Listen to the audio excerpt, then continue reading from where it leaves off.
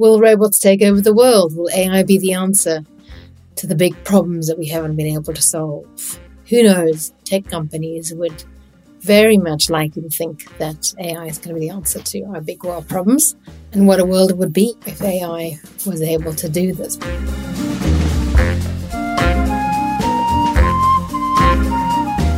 Hello and welcome to Unsaid at Work. I'm Catherine Stagg-Macy, your host, executive and team coach, interested in the conversations that we don't have, the hard ones, the crunchy ones, the forgotten ones, or the complicated ones like artificial intelligence. And that's the topic I'm back on this week. A few months ago, I recorded a conversation that was episode 21 with Wei Wang, and we spoke about what felt very new at the time, Chat GPT and artificial intelligence. And we looked at some of the potential benefits of AI, including increasing productivity and creativity, some of the concerns as well around that. And it's currently tracking the top 4 of downloads, so it definitely hit on something. And the feedback I did get from some folk was that it still felt a little complicated and it felt a little overwhelming. And I realized that Wei and I both have technical backgrounds, and perhaps we'd gone too far, too fast into that. And there was some value in reframing this conversation for people who don't identify as technical, which is a large majority of us. So in this week, I want to share with you in a way that I sort of bottom line things. So I want to share with you 5 things that I think you should know about ChatGPT/AI as a non-technical person.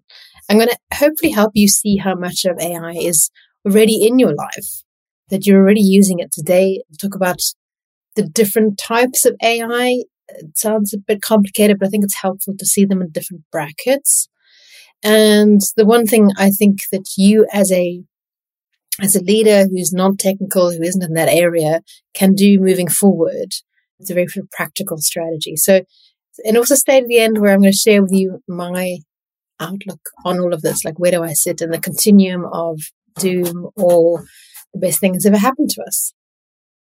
So let's start with the first thing that I want you to know is that artificial intelligence is already a pretty big feature in your day-to-day life.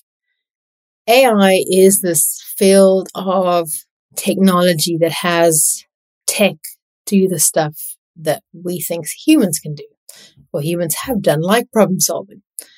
So you'll have heard of the algorithms on Instagram that serve up ads that are very specific to you.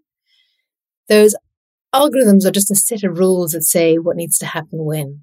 Algorithms and some other tech are the base building blocks behind artificial intelligence. Think about if you did a little audit in your life today. Do you use Facebook or Instagram? Do you use LinkedIn? If you use Zoom or email or Netflix or Amazon, you will be interacting with a form of artificial intelligence in all of those areas. So let's break this down for you. Think about Zoom. Zoom has some really good noise reduction technology that's very sophisticated on that platform. That's artificial intelligence. So is that sort of smooth facing, the one where it makes you look a lot younger. Email filters are another form. If you've ever used email filters to send your annoying boss's emails to a particular folder so you can look at it later, which I highly recommend, that's using AI. The autocorrect feature on every piece of tech, AI. The recommendation engines on anything from Goodreads to Netflix, Amazon, AI. And think about the bank. When you've had those calls from the bank saying, we think we've detected fraudulent activity, they were using vision of AI to do that, to look out for potential fraudulent behavior. The ability to change your voice to a text note. There's some apps out there that do that for you. So these are all examples of AI that's already in your life. So I think this idea of AI has arrived is a little disingenuous on the side of the press. It's here and you are already using it. And second point I want to make, that Chat GPT is just one example of one type of AI. If the noise about Chat GPT is anything to go about, you think Chat GPT was the only significant piece of AI tech out there. It's just the impression that you get from the amount of noise in the media. There's a confusion that I think is helped by understanding the different types of AI. So if you think of, there are 2 broad boxes of AI. So we can talk about artificial narrow intelligence. So it's a type of AI that's focused on one single thing, like it's a one-trick pony. So that Zoom noise filter or a recommendation engine, it only has one job. And all the progress that we're seeing in artificial intelligence fits in this box of artificial narrow intelligence. So it might be a one-trick pony, but if you find the appropriate trick, it's incredibly valuable. The talk about robots taking over the world would fit into the other category, which is artificial general intelligence. So this is our aspiration to build artificial intelligence that looks like and mimics human behavior and human cognitive ability. That's the goal behind artificial general intelligence. And this is where the potential fear that this form of tech can become super intelligent and very better at doing things that humans can do. So we have these two boxes, artificial narrow intelligence and artificial general intelligence. Chat GPT is one example of an AI called a chatbot. And you might assume, because of the way, if you've had any experience with Chat GPT to date, that it falls in the general intelligence category. It doesn't yet. There is talk that future versions could put it in that category, but for the moment it's not. There are other chatbots out there, easy to forget with the press noise, but things like Bing, Microsoft's version is Bing Chat, Google's version is Bard, and there's another one not owned by any of the big names, but called Jasper. Many of the tech giants are betting the house on chatbots as a way into this. And chatbot is the one that everyone talks about because it was released free end of last year. Very easy user interface. It made it easy to use, and that helped it become one of the fastest adopted technologies of all times. It's been given a lot of authority. Again, if you think of media studies, it became the pinnacle of the news cycle. So it's given a lot of authority just because of that, because it was newsworthy. As a tech, it's trained on a large data set. That's the nature of how it works. It's been trained on everything available on the internet, from sort of Wikipedia to the New York Times. So think of reading and remembering everything that was ever published in the world.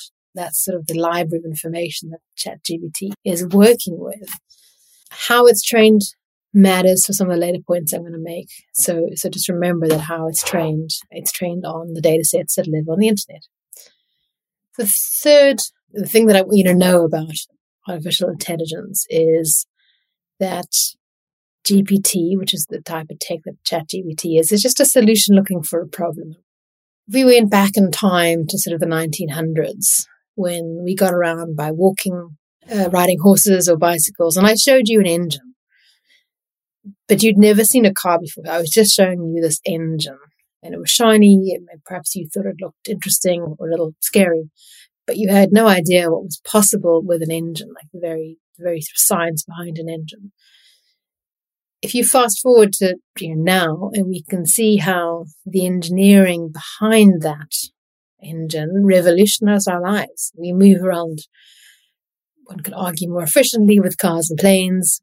Manufacturing became possible in the scale and the speed at which it happens now because of that technology.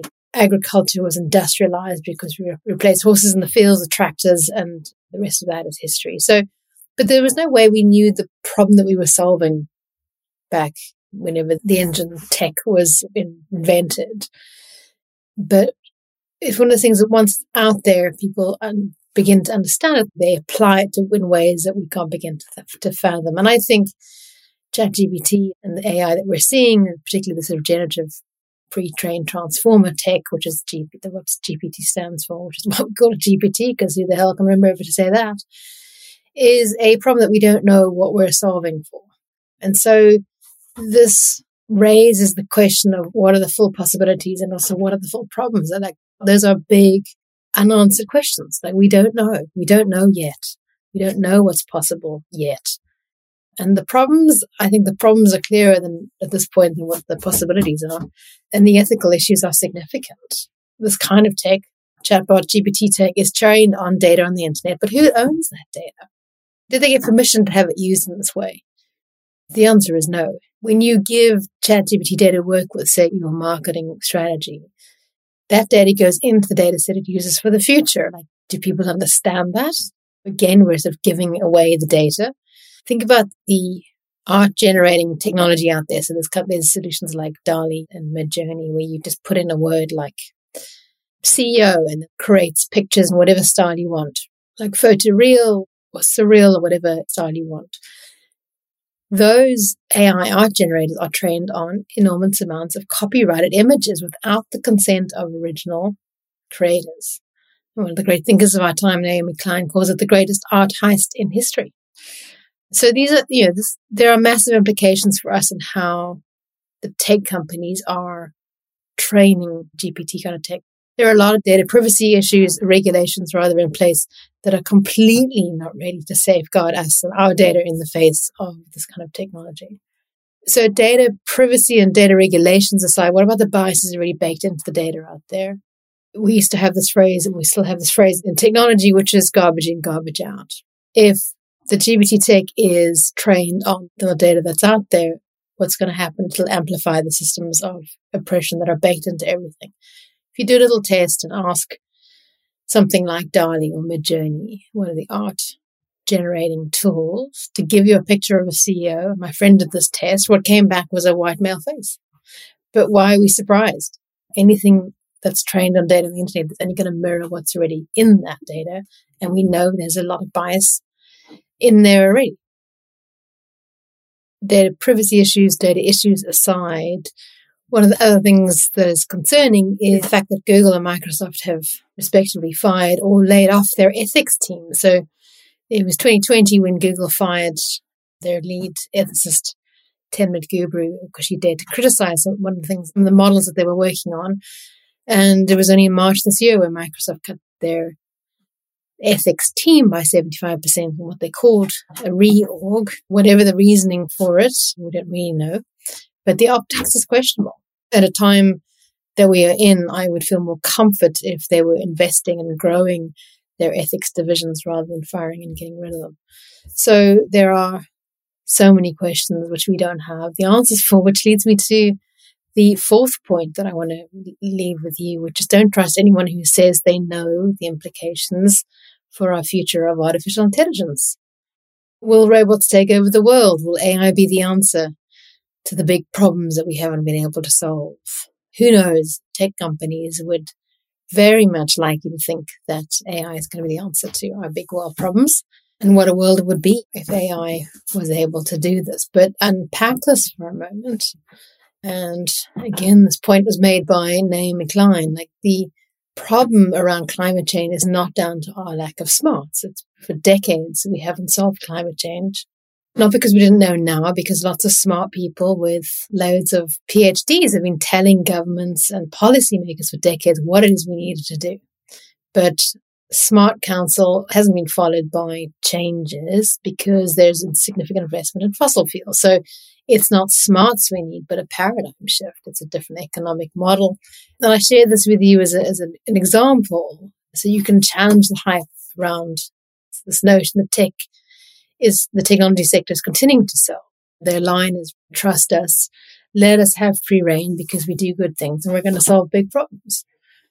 I just don't believe it. So remember, there are very large commercial interests betting the house on this technology. You are being lobbied, even at this early stage, to not worry about the colonialization of data, the greatest art heist in history, because people have vested it in a very large vested interests, and we ignore this long enough, then it'll be too late. So be wary of people saying they know the future of AI. I think genuinely we don't know. And if people are, and in those who say they do know, are going to have significant vested interests one way or the other.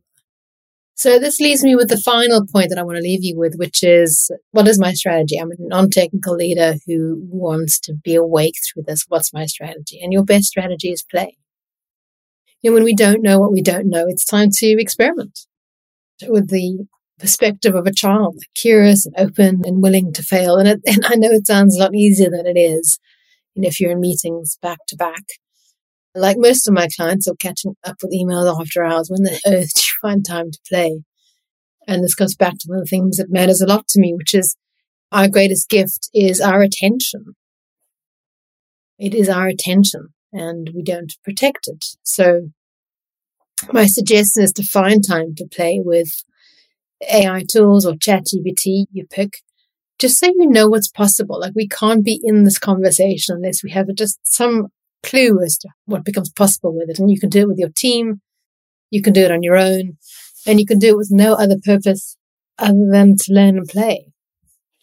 So some ideas that you could try out here is you could try one of the one-trick pony tools that are out there, like Copy AI, which is, it allows you to sort of craft sort of email and social media content, or even write your LinkedIn post.